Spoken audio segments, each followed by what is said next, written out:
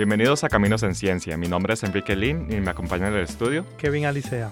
El día de hoy tenemos un invitado muy especial, el Dr. Darrell Martínez, que viene del Centro de Inmunología Molecular de La Habana, Cuba.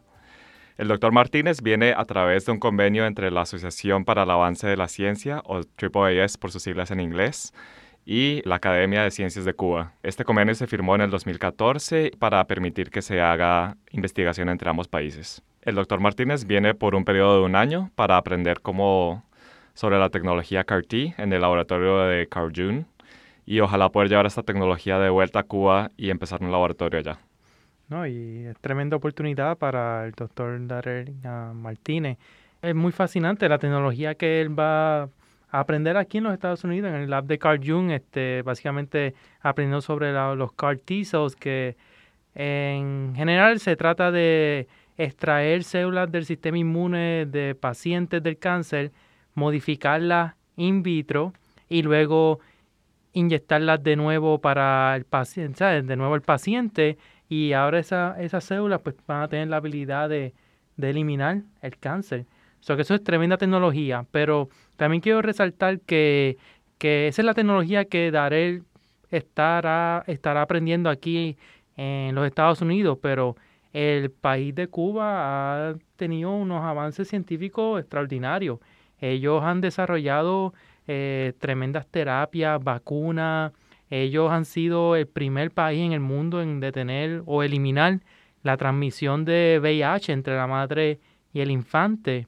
Además, ellos han logrado o han sido los primeros en desarrollar una vacuna eficaz para el cáncer de pulmón como parte de sus investigaciones en la inmunoterapia del cáncer, que esa es una de las tecnologías que ellos están ahora, de hecho, ahora mismo están tratando esa tecnología en ensayos clínicos aquí en los Estados Unidos, que es parte de esa colaboración entre Cuba y Estados Unidos.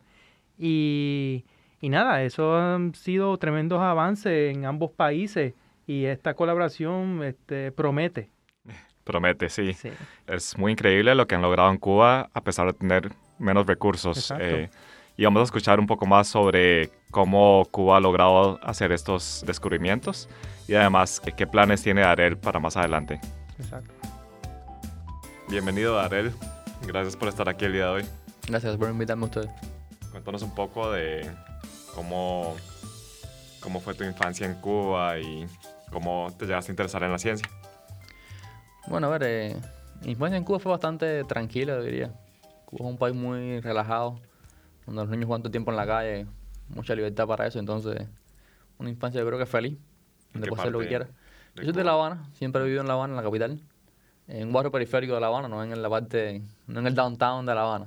Okay. Un barrio periférico, lo cual también es bueno, pues, tranquilo y más sano, digamos. Menos complicaciones. ¿Vive mucha gente ahí o...? Sí, vive mucha gente. Lo que, bueno, son barrios de poca altura, casas de 2 pisos, quizás algún edificio de 4 o 5 pisos, pero... O sea, hay mucha gente, pero no son rascacielos ni son así tan concentradas, ¿no? Y nada, lo de la ciencia siempre me ha gustado mucho leer y conocer cosas diferentes. Todo el tiempo estoy incluso ahora, o en cosas que se me ocurre, que yo veo a cualquier lado, sea o no científica, me la leo y me gusta, tengo esa curiosidad. Y por igual fue que comencé con el tema de la ciencia y cuando estaba en la escuela ya, en la secundaria, lo que sería aquí el Junior High School, empecé con concursos de matemáticas, de química o de física. Y luego en el preuniversitario en Cuba, que sería el equivalente a High School aquí, o al 10 a 12 grados, me reclutaron para un grupo que era de química específicamente, que tenía una programación especial para la química y que la idea era competir en competencias internacionales de química. Entonces tuve la oportunidad, bueno, el honor de representar a Cuba en una Olimpiada de Química en 99. ¿En dónde? En Tailandia. Wow. Bien lejos, bien exótico. Sí. Sí, un viaje de 30 horas que... ¿Ese fue tu primer viaje fuera? No. No, ¿habías viajado antes? Yo realmente nací fuera de Cuba. Okay. Porque mis padres se conocieron cuando estudiaban en Ucrania, en la antigua Unión Soviética en aquel momento. Sí. Wow. Ellos se conocieron ahí en la universidad y yo nací cuando mi mamá estaba en quinto año en el último año de su carrera universitaria. Okay. Así que técnicamente nací fuera de Cuba, ¿no? ¿Y viviste en Ucrania un par de años? ¿O? No, unos pocos meses. Ella estaba terminando ya, discutió su tesis y regresó a Cuba. O sea, que no recuerdo nada. ¿Tus absolutamente nada. papás son científicos? No, son ingenieros los dos. ¿Ingenieros los dos? Sí. Ok. Sí. Mi mamá Y- en construcciones navales y mi papá en termoenergética. Ok, wow. Plantas termoeléctricas, ese tipo de cosas. Ok. Wow. Entonces, ¿tú crees que a través de ellos fue que te interesaste un poco en la ciencia o fue que surgió la curiosidad? Bueno, cuando creces en un ambiente así profesional siempre tienes esa influencia, ¿no? De la parte más de los estudios, Ujú. de que estudiar es importante. No necesariamente ciencia, cualquier cosa, ¿no? Pero de que tener una formación y ir a la universidad es importante para tu futuro, que siempre te promueven eso. Siempre hubo muchos libros disponibles de Ok. todo tipo de cosas. Y yo creo que sí, que eso fue una influencia en general para leer, para cultivarme, para adquirir conocimiento. Ok. Después lo de la ciencia ya fue una cosa más particular mía, ¿no? Supongo que ya había varias opciones y bueno, la ciencia me gustó más que la ingeniería, la cosa más práctica, digamos. Ok. Y tú, sabes, de acuerdo a tu experiencia en Cuba, pues en la escuela se promueve bastante la ciencia para atraer, ¿sabes?, estudiantes interesados. Yo creo que eso ha perdido fuerza. Mm. En general en Cuba yo creo que la educación en los últimos 20 años ha decaído. En los años 80 había una educación muy fuerte Ujú. y la ciencia tenía mucho impulso. En Cuba hay unos preuniversitarios especiales que se llaman vocacionales, Ujú. que supuestamente van los mejores alumnos de cada provincia, van a eso, son limitadas las plazas y son fundamentalmente para ciencia. Alguna gente después termina estudiando letras, pero bueno, la mayoría es para que sean ciencia, era buscar Ujú. mejores talentos para llevarlos hacia la ciencia. Eso con el tiempo ha decaído, sobre todo con los 90 con la crisis económica, Mm. porque son escuelas donde tú estás allá apegado en esa escuela todo el tiempo. Ujú. Entonces tienes determinados requisitos y condiciones que tienes que tener, que con la crisis económica eso fue bajando. So, el gobierno costeaba Sí, esos programas. toda educación en Cuba la paga el gobierno. Ok. O sea, en Cuba no hay educación privada. Privado, ok. Todo es parte del gobierno. Y evidentemente cuando el gobierno tuvo menos dinero, se mantuvieron, pero la calidad disminuyó, las condiciones materiales disminuyeron. Y muchos maestros se fueron a esas escuelas, que eran también los mejores maestros, pero... Y muchos padres se volvieron más reticentes al enviar a los niños a esas escuelas, Mm. porque sí pasan mucho trabajo, las condiciones no son las más adecuadas. Y eso ha influido en la captación de personas para la ciencia. Y lo otro es que la ciencia en Cuba en ningún lugar es de lo más rentable. Ujú. Lleva mucho trabajo, lleva mucho sacrificio, pero no es que de repente te vas a volver rico siendo científico. Exacto. Entonces mucha gente se van para otras esferas que son más rentables, como trabajar en el turismo, por ejemplo, Ujú. o ser traductores, que tienen mucha demanda. Ujú. Y ahora en Cuba también con los negocios privados que han aparecido. Mucha gente mejor abrir una cafetería o un restaurante Ujú. y ganas mucho más dinero Con un negocio. que trabajando para el Estado en una institución científica. Ok. Y eso yo creo que ha minado mucho, por un lado, la posibilidad del Estado de ofrecer un estudio con la ciencia, con todas las condiciones, para atraer a la gente. Y por otro, que la parte económica ha impulsado a la gente a trabajos más remunerados. Ok. Y con buenas complicaciones, porque la ciencia es estudiar y estudiar Exacto. toda tu vida y trabajar mucho y sacrificarte mucho y combatir con muchas frustraciones, porque sabes que de cada 10 cosas 9 Muchísimas. salen mal. Sí. Entonces, nada, Ya. creo que eso ha conspirado en contra. Sí, sí. Desde el punto de vista del gobierno hay como una intencionalidad de que hay que rescatar la ciencia, hay que apoyar la ciencia. Ujú. Ujú. Pero hoy por hoy yo creo que comparado con los años 80, por ejemplo, en la vida práctica real, lo que le llega a la gente es menos fuerte para ir hacia la ciencia. Ok. Mm. Hace Y- falta rescatar eso de alguna manera. Exacto. Que no Sí, sé sí. cómo lo van a hacer. Pero bueno, hace falta rescatarlo porque la ciencia hace falta, ¿no? Exacto. Sí, Y para países como los nuestros, tercer mundo, indiscutiblemente la ciencia es Ujú. un buen camino para para el el desarrollo. desarrollo. Desarrollo, exacto.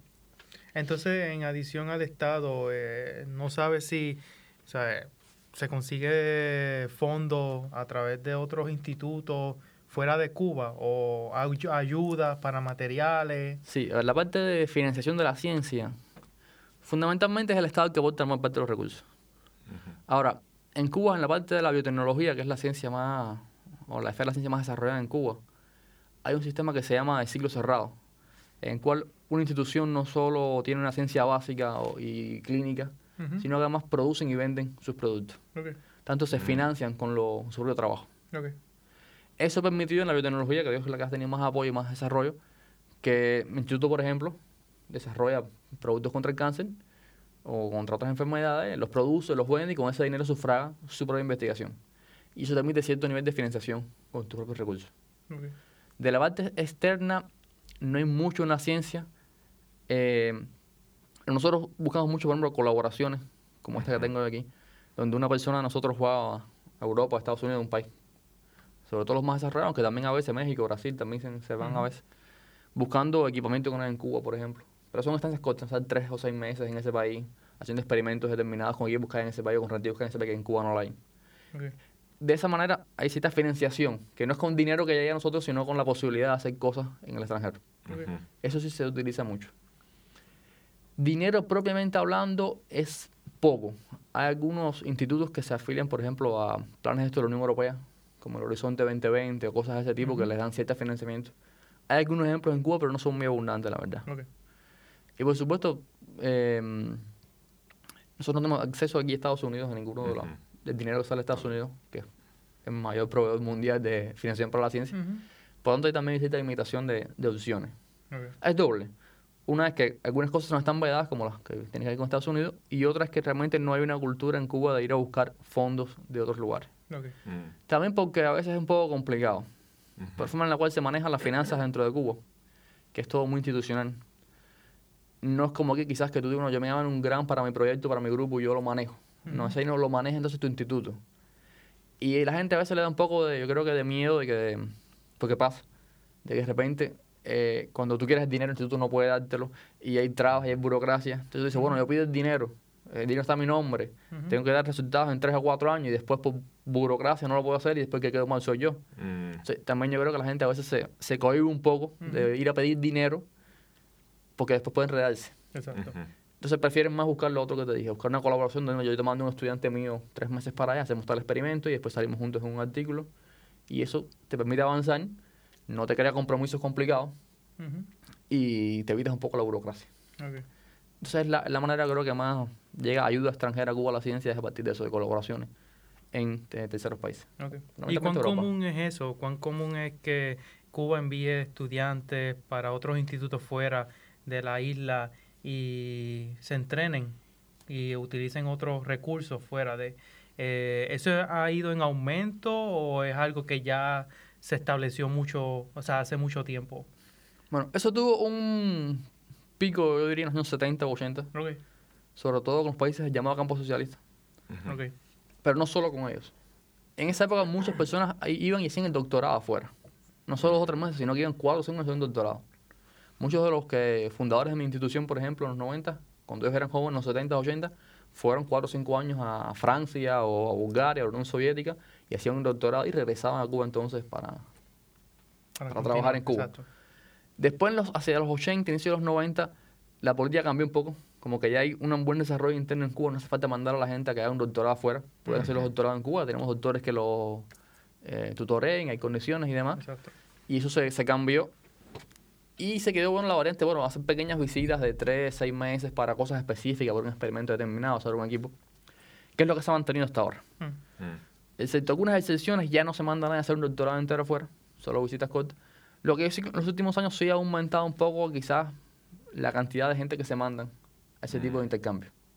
Aunque eso varía mucho de instituto a instituto. Depende de la política del instituto, y que institutos como el mío, que son bastante abiertos a esta colaboración. Hay otros que son un poco más retraídos en ese sentido. Y hay algunos que tienen mejor gestión que otros y consiguen más que otros. Pero yo diría que en general la tendencia en los últimos años ha sido tratar de incrementar ese tipo de intercambio. De que estancias cortas, nunca doctorados, pero sí 3 meses, 6 meses, máximo 1 año, como en mi caso. Es lo máximo que usualmente se autoriza. Y ahí, bueno, yo creo que sí, que la intencionalidad ha sido incrementarlo. No se debería decirte desde un punto de vista general. Fluctúa, pero digamos que el impulso es a incrementar ese tipo de colaboración. Okay. Por lo menos mantenerlo, o sea, de que siga. Que sigan y si es posible incrementarlo. Incrementarlo, okay. Exacto. Me gustó mucho, me parece muy interesante lo del sistema que tienen circular, donde se financian ustedes mismos. Cómo funciona en términos de patentes y porque la patente es entonces de la institución y entonces venden o cómo funciona. Sí, a ver, las patentes pertenecen a la institución siempre. Tú apareces como autor de la patente, pero bueno, el derecho es de la institución. Ahí realmente tú no recibes ningún beneficio económico en Cuba por una patente. O sea, como individuo. Tú trabajas para la institución, tienes la patente, ellos lo registran a su nombre y tú tienes el mérito científico, pero monetariamente no recibes nada por... Pero el dinero lo recibe el instituto, ¿verdad? Sí, para todas las ventas que se hagan Sí, bajo sí, esa sí. patente. Ok. sí. ¿Y crees que limita un poco las colaboraciones? O porque eso es algo que se ve aquí también más o menos cuando las patentes son parte de la institución, a veces se limita un poco el technology transfer y lo hace más difícil a veces. No, no creo que sea mucho. Eh, También depende, o sea, no manejamos tantas patentes como se manejan aquí, ni tenemos tanta negociación con primer mundo como ocurre aquí, donde hay más agresividad, donde hay más interés en las patentes. Como tú comienzas con el tercer mundo, a veces la gente está más interesada en resolver problemas Sí. que en esta parte de la propiedad y el dinero, y además puedes llegar a mejores acuerdos. Ujú. No creo que hasta ahora ha sido una limitante. Tampoco creo que tengamos hoy por hoy la experiencia en el manejo de patentes que hace falta para el primer mundo, por ejemplo. Yo creo que ahí todavía estamos demasiado verdes, Sí. que necesitamos aprender más, hacer patentes más robustas y cómo usarlas en negociaciones. Ujú. En eso no creo que en Cuba en general hay una gran experiencia.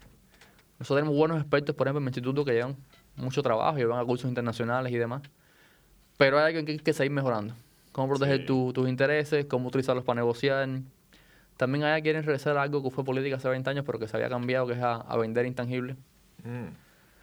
Nosotros, en los 90, como lo mismo cambiamos, así que, bueno, los doctorados los haces en Cuba y no lo Ujú. haces en otro lado porque hay condiciones. También dijimos, bueno, y todas las patentes que hagamos las producimos nosotros. Tú tienes la patente, pero usas el producto y lo vendes tú, porque eso es lo que más resultado da. Sí. Y el problema nos resulta que no, que es imposible, que tenemos más patentes que la que tú puedes manejar. O sea, tú puedes ser relativamente grande comparado con otros, pero no puedes producir 20 cosas diferentes a la vez. Ujú. Entonces los productos se te van envejeciendo y hay una tendencia ahora, una idea que aún no creo que se haya llevado a la práctica, pero que sí es una idea de hay cosas que hay que vender antes. Hay que venderlo con primeros estadios de desarrollo, hay que venderlo en preclínica o con un ensayo de fase 1, Ujú. porque tú no puedes manejarlo todo. Sí. Nosotros tenemos 22, 23 productos en el pipeline de la empresa y no tenemos capacidades productivas ni desarrollo para hacer todo eso a la vez. Entonces hay un cambio ahí en esa concepción de vender intangibles, como hacen muchas universidades aquí en Estados Unidos, ¿no? Ujú. Y nada, es verdad que tú dices, bueno, llegar hasta el final me daría mucho dinero, pero es que no vas a poder llegar hasta el final. Sí, Y es lo que cierto. al final es que no vas a ganar nada de dinero con ese producto. Incluso puedes vender basic research kits y cosas que se venden aquí Exacto. antes de los ensayos clínicos. Ujú. Bueno, ya que quería tocar este tema un poco más adelante, pero ya que estamos hablando de esto de patentes, me interesa mucho el tema de la vacuna contra el cáncer de pulmón. Ujú. Es algo que he escuchado desde hace varios años atrás y le he dado seguimiento. Cuéntanos tal vez cómo funciona para todos los que, bueno, yo tampoco sé Ok. muy bien cómo funciona. Bueno, esta vacuna, nosotros tenemos varias vacunas contra el cáncer. Esta yo creo que es la que más ha avanzado, ¿no? La que más reconocimiento ha logrado internacionalmente, sobre todo con esta colaboración con Estados Unidos que le da mucha visibilidad. En esencia, la vacuna lo que busca es deprivar de DGF a los pacientes de cáncer. O sea, la vacuna usa el DGF unido a una proteína que le da inmunogenicidad y relevando la respuesta de anticuerpos fundamentalmente, que elimina los niveles de DGF circulantes en la sangre del paciente. Y como bueno, muchos tumores se alimentan del DGF para crecer, eso detiene el crecimiento de los tumores y eh, no cura porque es cáncer al final de cuentas, pero prolonga la vida de las personas donde funciona la vacuna. Más o menos esa es la idea. Realmente es muy monogénica. Rápidamente, en un par de meses, la persona pierde todo el jefe en sangre. Wow. Y eso le da una ventaja, ¿no? De posibilidades de sobrevivir o de prolongar su vida y su calidad de vida. Más o menos esa es la idea que tiene la vacuna. Se ha probado en Cuba en ensayos clínicos, también en otros lugares del extranjero. Y ahora aquí en Estados Unidos, que bueno, con el Roswell Park de Buffalo, que es para nosotros una gran oportunidad de entrar al mercado americano y de visibilizar los resultados. Porque la ciencia cuando no es en el primer mundo, nadie la cree, nadie la mira, ¿no? Entonces Es tienes que de cierto. alguna manera llegar ahí y esta es una gran oportunidad para nosotros. Estamos esperando. El ensayo aquí lleva tiempo, por regulaciones y demás de la FDA. Tienes que ir poco a poco, creo que es un paciente cada mes, ver que no hay un efecto secundario, pero es combinado con nivolumab, si no recuerdo mal. O sea, están fundiendo las dos terapias. Y nada, esperar a ver un par de años a ver si tenemos un resultado positivo. Ok. Tenemos esperanza que sí. Pero bueno, los ensayos clínicos son siempre traicioneros. Vamos a darle un tiempo. Pero sí, creemos que sí, que es posible que el resultado sea prometedor. Dentro de lo que en el cáncer se considera prometedor, ¿no? Sí. Que no es como las enfermedades infecciosas, no es que vamos a curar a la persona, pero Y al no menos hay- prolongar. Sí, y la antes vida. de seguir, para las personas que no saben lo que es el EGF, es un factor de crecimiento que los tumores utilizan para pues, mantenerse vivicoleando, como uno dice, y haciendo daño. Sí. Nada, No hay pues, efectos secundarios de no tener GF. No, no. porque es algo que se utiliza normalmente para el Sí, crecimiento se utiliza de otras células. normalmente otras células, pero Se puede vivir sin eso. se puede vivir sin él perfectamente. Ah, bueno. No, Sí. no es indispensable. Hay Otros otros factores. mecanismos redundantes que pueden cubrirlo. Exacto. Y bueno, las personas de cáncer son personas también mayores, no es que sean niños en crecimiento que a lo mejor necesitarían Cierto, sí. más cantidades. Así que Entonces, no hay ningún problema. Ya que tocaste esa parte de personas mayores, yo sé que hay vacunas terapéuticas y vacunas que son para prevenir. Pues esta vacuna simplemente es terapéutica, es para tratar ya pacientes diagnosticados con cáncer de pulmón, o es una vacuna que eventualmente se puede utilizar para todos los prevenir este tipo de Sí. cáncer. A ver, generalmente las vacunas de cáncer son terapéuticas, ¿no? Es muy difícil, excepto quizás las que son contra algunos virus, adultos. que tú puedes a priori predecir que eso puede ser malo. Como el HPV. Como el HPV. Exacto. Las otras son casi todas terapéuticas. La persona está enferma, entonces le aplicas la vacuna. Que es fuera un poco del concepto tradicional de vacuna, que era más el preventivo, ¿no? Ujú. Sin embargo, en esta vacuna, algunas personas que también un poco se están moviendo en el mundo del cáncer, ¿no? De la posibilidad de prevenir tratando a grupos de alto riesgo. O sea, no todo el mundo le puede poner la vacuna porque eso no tendría mucho Exacto. sentido. Pero Pero- personas que fuman. Pero personas exactamente fumadores y demás que mayores. sabes que puedes tener mucha probabilidad, a lo mejor puedes empezar a vacunar con ellos Exacto. y logras ver algún efecto a largo plazo. Ujú. Estos estudios son también complicados porque son estudios que tienen más tiempo, Exacto. porque tienes que tener un ADN grande, esperar una pila de años a ver si de repente Y hay los algún efecto. controles, sí. Pero yo sé que en Roswell Park hay cierto interés en probar esa hipótesis, en buscar con grupos de alto riesgo de cáncer de pulmón y vacunarlos y ver si haciendo un seguimiento durante varios años Hay una correlación, la incidencia ¿no? es Exacto. menor que un grupo control, ¿no? Un Ok. poco parecido a lo que hace Olivera Finn con sus vacunas. Ujú. Y vamos a ver ahí, no sé cómo será el tema todavía de cuándo comenzarán a estudiarlo, ¿no? Sé que están interesados. Lo que Y quizás demore un poco más de tiempo en ver si hay un Ok. efecto. debe funcionar también para otros tipos de cáncer, ¿no? Sí, sí. De hecho, hay muchos tipos de cáncer que utilizan LGF. Ujú. Pulmón, como siempre, tiene mucha incidencia y mucha mortalidad, tanto es un tumor muy atractivo. Ujú. Pero yo sé que hay ensayos en otras localizaciones que también se han hecho. Y en algunos lugares se han logrado registros en otras localizaciones. ¿Y será que hay una incidencia muy alta en Cuba de cáncer de pulmón o...? Sí, similar al resto del mundo. O sea, cáncer A de pulmón nivel es el mundial. número El uno número uno, a exacto. nivel mundial y también es el número uno en Cuba. Y en mortalidad también. Mm. Combinado ambos sexos es el que más incidencia y mortalidad tiene. Exacto. Sí. Y entonces, recientemente, no sé si, o sea, primero, esta vacuna lleva mucho tiempo en Cuba, porque quizás nosotros vinimos a enterarnos hace poco, pero estoy seguro que el desarrollo de la vacuna toma años, o sea, si no 10 años para desarrollarla. Sí, sí. Esta vacuna en Cuba fue registrada por el equivalente cubano a la FDA, que es el SECMED, hace como 11 años, si no recuerdo mal. Wow. Y hace un buen tiempo que se aplica en nivel primario de salud. Ok. O sea, a nivel de policlínico, te ponen la vacuna, no tienes ni siquiera que ir a un hospital. Ok. O sea, hay ensayos de lo que se dice fase 4, que es población abierta con miles de personas que ya Exacto. no tienen otro tipo de tratamiento, van a su policlínico y le ponen la vacuna. Ok. Y han habido resultados bastante interesantes. En poblaciones abiertas siempre es mucho más difícil tener una ventaja porque ahí no hay ningún tipo de sesgo. Cualquier persona con cualquier tipo de características moleculares de su tumor. Y yo creo que está radiado bastante bien. O sea, ha habido efectos positivos en esa población abierta. ¿So ahora mismo es la primera línea de tratamiento o sigue siendo segunda opción después de la quimioterapia o radiación? No, no puedo decir exactamente en esa parte, pero no creo que sea primera línea. No es primera Sigue línea. habiendo radiación, sigue habiendo quimio. Quimio. Ok. De hecho, se combina más con esta también. Ok. Y este fase 4 que te conté son personas que ya están desahuciadas, que no tienen ya ningún tratamiento disponible. Y se les pone entonces Que la no vacuna. responden a nada. No responden a nada. Y se usa como una manera compasional, digamos. Ok. Mm. Pero en la parte más clínica, no es primera línea hasta donde yo sé. O sea, sigue habiendo quimio, sigue habiendo radio. Y después que se utiliza la vacuna, o combinada con la química y con la radio, como no, o sea, se ha demostrado que no tiene problema combinarla. Ok. Tremendo. Bueno, no quiero desviar el podcast para hablar de cáncer. Tenía una última pregunta en relación con esta vacuna, que hace poco estaba leyendo de que la vacuna se iba a dar gratuita para la población en Cuba. ¿Eso es cierto o hay algún costo? Y si lo hay o si no lo hay, ¿sabe? ¿Quién costea esta vacuna? ¿El gobierno o otros institutos? No, la vacuna en Cuba es gratuita. Es O gratuita. sea, en Cuba todas las medicinas que van directamente en servicios hospitalarios y policlínicos y demás son gratuitas. Todos los tratamientos son gratuitos. Sí. Siempre que, si la compras en farmacia tienes que pagarla. Ok. O sea, si te prescriben menos tienes que ir a la farmacia, eso tú lo compras y lo pagas. Que son precios realmente más bien simbólicos, la verdad.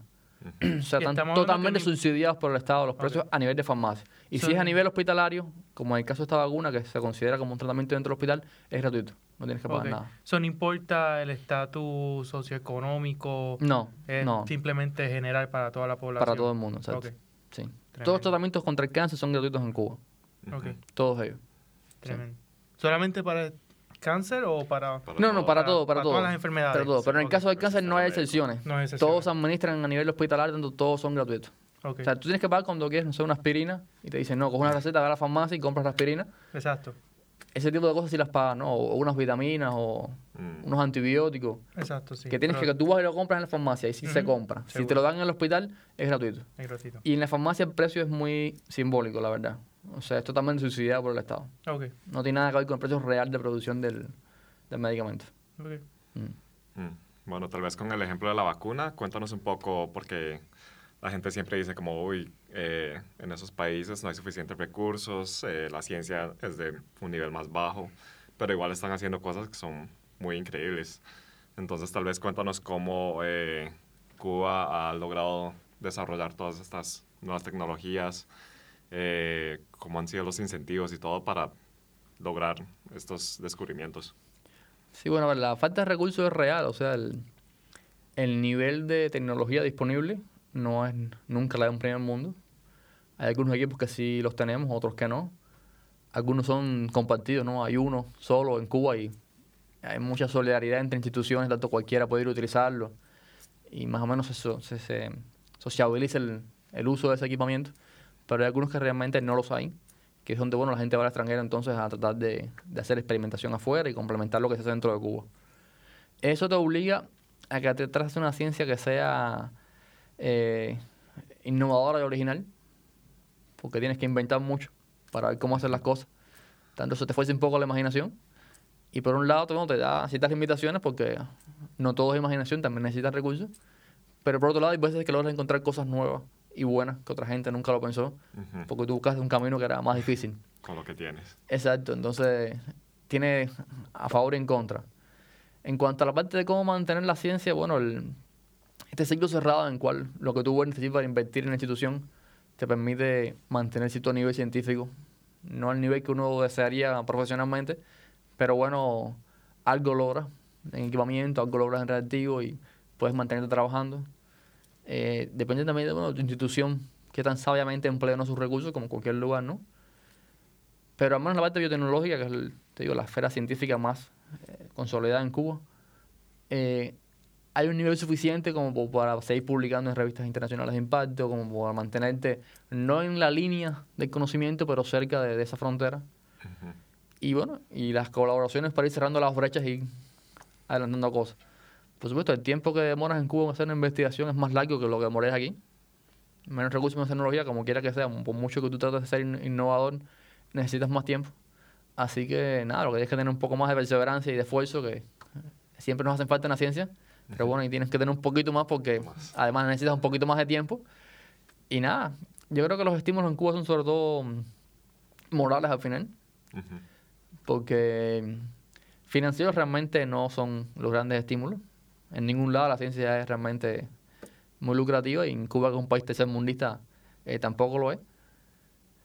Pero sí hay mucha vocación en la parte científica, sobre todo en esta parte de hacer medicinas que ayuden a la gente.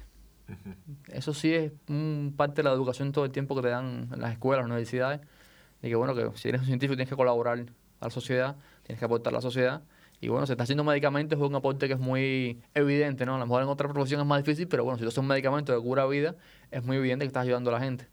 Y eso impulsa mucho a la gente. O sea, a superarse, a lograr cosas, a sacrificarse un poco más. Y bueno, y realmente en la parte económica, aunque, como te digo, no es que sea la mejor del mundo, pero este mismo ciclo cerrado donde tú puedes vender tus productos, permite también que esas industrias o esas instituciones den salarios más altos que los que se dan normalmente en Cuba. Por lo tanto, ahí también tienes cierto soporte financiero, cierto soporte económico, que también es importante, ¿no? Para poder mantenerte trabajando, porque lo que ocurre aquí son jornadas de trabajo muy largas, o sea, 50 y pico horas a la semana y demás, y eso te quita tiempo en otras cosas de tu vida. Así que, bueno, tener que un poco de ayuda económica también ayuda a que la gente se mantenga, ¿no? Exacto. Qué interesante. Nunca había pensado como una sociedad equitativa también promueve una motivación científica Sí. de alguna manera. Tremendo. Sí. Bueno, nos contaste también un poquito sobre las personas que van al extranjero para estancias cortas. Cuéntanos tal vez si tuviste esas experiencias también. Sí, yo he tenido la oportunidad de estar un par de veces en Alemania, 3 meses cada una, hace unos años ya. Y también tuve una estancia de 1 mes y medio en Japón Mm. y ahora está en Estados Unidos. ¿Y cuando fuiste a esos lugares, fuiste para algo específico o...? Sí, en el caso de Alemania era, en aquel momento unos estudios que estábamos haciendo con glicolípidos. Y era un grupo alemán que tenía mucha experiencia en el trabajo con glicolípidos y tenían bueno, las técnicas montadas y tenían espectrometría de masa y demás.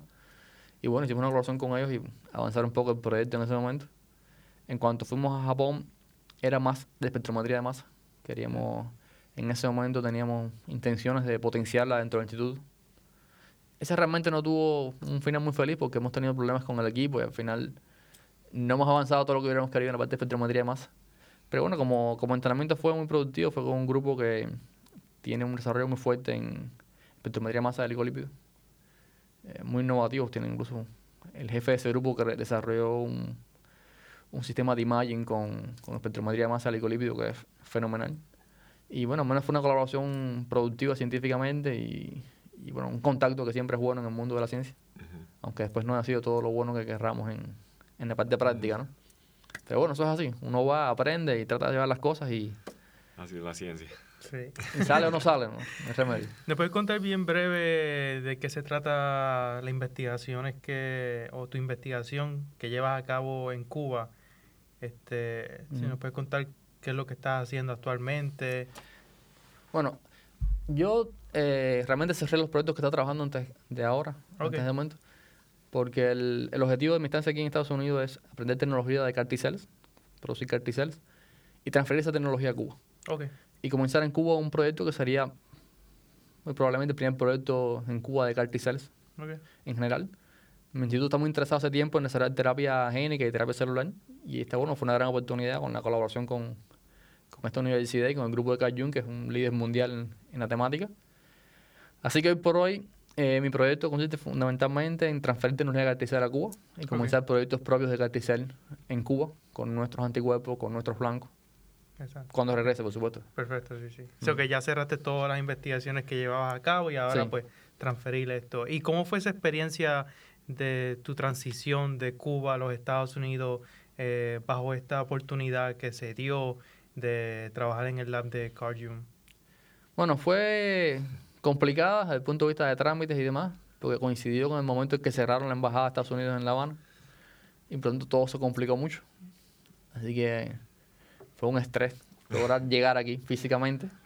Finalmente lo conseguí. Hay otros que no lo han logrado hacer todavía, están todavía varados en Cuba, no han podido echar a andar colaboraciones que estaban previstas con Estados Unidos.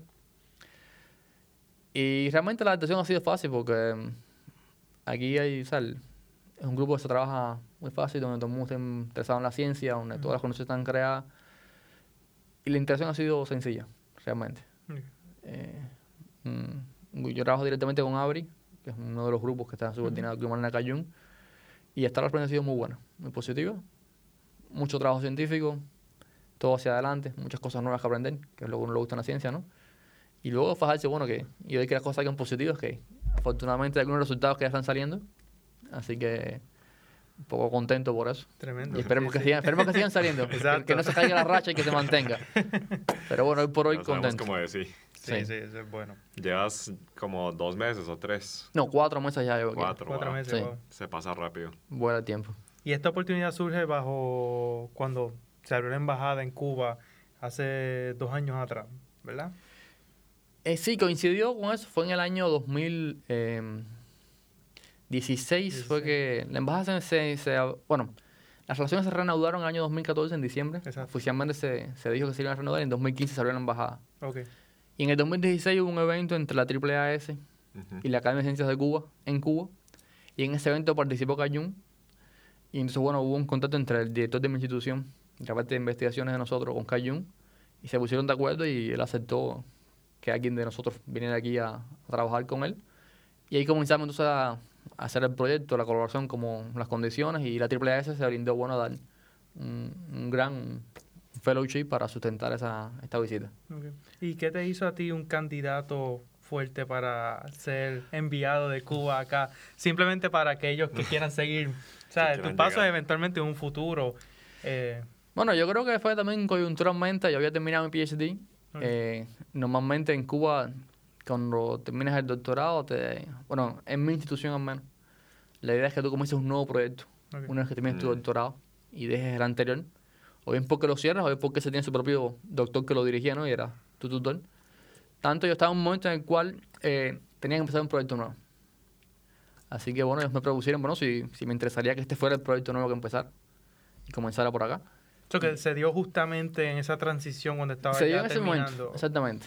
Así que Realmente- mucha preparación y un poquito de suerte. Y un poco de suerte. Exacto. La suerte siempre hace falta. Siempre hace falta, por Sin mucho que estés eso- preparado, si no estás en el momento justo, no funciona. Exacto. Así que nada, fue un proyecto que por el tipo de proyecto era uno que la dirección donde yo trabajo se encarga de este tipo de esta rama de la inmunología tumoral. Y bueno, era otra muchacha y yo los que estábamos en ese momento terminando el doctorado. Y hablaron con nosotros a ver quién nos interesaba más el proyecto. A mí me gusta más esta parte de biología molecular que a ella. Así que dije, no, yo lo hago. Ella, no hubo realmente ningún conflicto porque ella no estaba tan interesada. Así que tuve Perfecto. suerte y Más suerte todo hacia todavía. adelante. Tremendo. Bueno, tal vez lo que no nos contaste todavía es cómo llegaste a la biomedicina. Habiendo tantas oportunidades cuando estabas en high school, podías ir a química, física, mate, todo. Sí. ¿Por qué biomedicina? Bueno, oye, cuando yo estaba en este grupo de química dentro de high school, te dan una relación muy fuerte en química, más allá de la que normalmente te corresponde. Y una de las cosas que te dan que no dan usualmente en ese nivel es mucha bioquímica. Ujú. Sobre todo a nivel de estructuras y reacciones de aminoácidos y demás. Y eso wow. me encantó. Y entonces cuando a la hora de elegir la carrera de la universidad, estaba entre química y bioquímica propiamente. Y dije, no, me voy por la bioquímica porque me gustó esto. Así que nada, ese fue el camino que me llevó hacia la bioquímica. Y luego una vez que terminas la universidad, vas a trabajar, realmente no hay tantas opciones en Cuba. O sea, en un lugar pequeño no es que haya demasiadas opciones, diferentes campos. Y el cáncer me gustaba mucho más que, no sé, que enfermedades infecciosas, por ejemplo, que era otro campo fuerte en Cuba, porque me gusta mucho la parte de la inmunología, me encantó en la carrera, y dije, bueno, me voy por acá. Así que más o menos por ahí fueron las decisiones básicas para llegar hasta donde estoy. También tuve la oportunidad, la suerte, de que el instituto donde yo estoy trabajando ahora, que es uno de los mejores en Cuba, estaba buscando en ese momento personal. Y me dijeron, no, voy a verlos a ellos a ver si están interesados en ti. Y dije, no, esta es la mía. ¿Y cuál es el nombre del instituto? Centro de Inmunología Molecular, Ok. Mm. En La Habana. en La En Habana. La Habana. Perfecto. Sí. Bueno, para todos nuestros oyentes en Cuba que están interesados en ciencia, a ver si les puedes dar algún consejo para que puedan seguir tus pasos. Bueno, yo creo que en el tema de la ciencia tienes primero que gustarte mucho la ciencia, estar de alguna manera enamorado de lo que haces, querer estar dispuesto siempre a buscar cosas nuevas, a no quedarte estancado y estar dispuesto a manejar mucho la frustración. Sí. Ser capaz de sobreponerte, intentar una y otra vez, perseverar hasta que logres tus resultados. Si ese es el tipo de cosas que te gustan, la ciencia es tu camino. Si no, busca otro camino. Y bueno, se aprende también cómo lidiar con la frustración. Sí, eso Sí. es una habilidad que nosotros desarrollamos Sí, sí, sí. Toma tiempo. eventualmente. Toma tiempo, Sí. toma tiempo. Sí, porque es una frustración detrás de la otra, pero uno pues siempre con Vale la pena cuando sale el resultado. Sí, Exacto. Le da más olor. Eureka. Sí, la emoción. Con un poquito de suerte, como dijimos anteriormente. Bueno, muchísimas gracias, Darrell, por estar con nosotros el día de hoy. No, muchas gracias a usted por haberme invitado. Un placer estar aquí. Y esperamos pues seguir viéndote más adelante y saber un poco más de cómo culminó este proceso. Claro, no hay problema. Y colaboración entre Estados Unidos y Cuba en el lab de Carl Jung. A ver si vamos para una estancia en Cuba, tu laboratorio. Pueden ir para allá cuando quieran, los recibo. Con las puertas abiertas. Bueno, pues muchas gracias. Muchas gracias. Sí. Claro. Wow, tremenda entrevista. De verdad que me sorprendió mucho la historia de Darrell y la historia de los avances tecnológicos en Cuba. ¿Qué tú crees, Enrique? Sí, súper interesante. La verdad, hay muchas lecciones que se pueden aprender de todo lo que nos ha dicho Darrell el día de hoy. Y creo que unas que son importantes resaltar, cómo un país con menos recursos puede desarrollar científicos. Y creo que teniendo esos institutos tecnológicos donde se encuentra talento y también como que se desarrolla el talento desde temprana edad, es una muy buena manera de empezar a como desarrollar ese pensamiento científico que más adelante puede llevar a descubrimientos tan increíbles como los que hemos visto en Cuba. No, ha sido tremendo.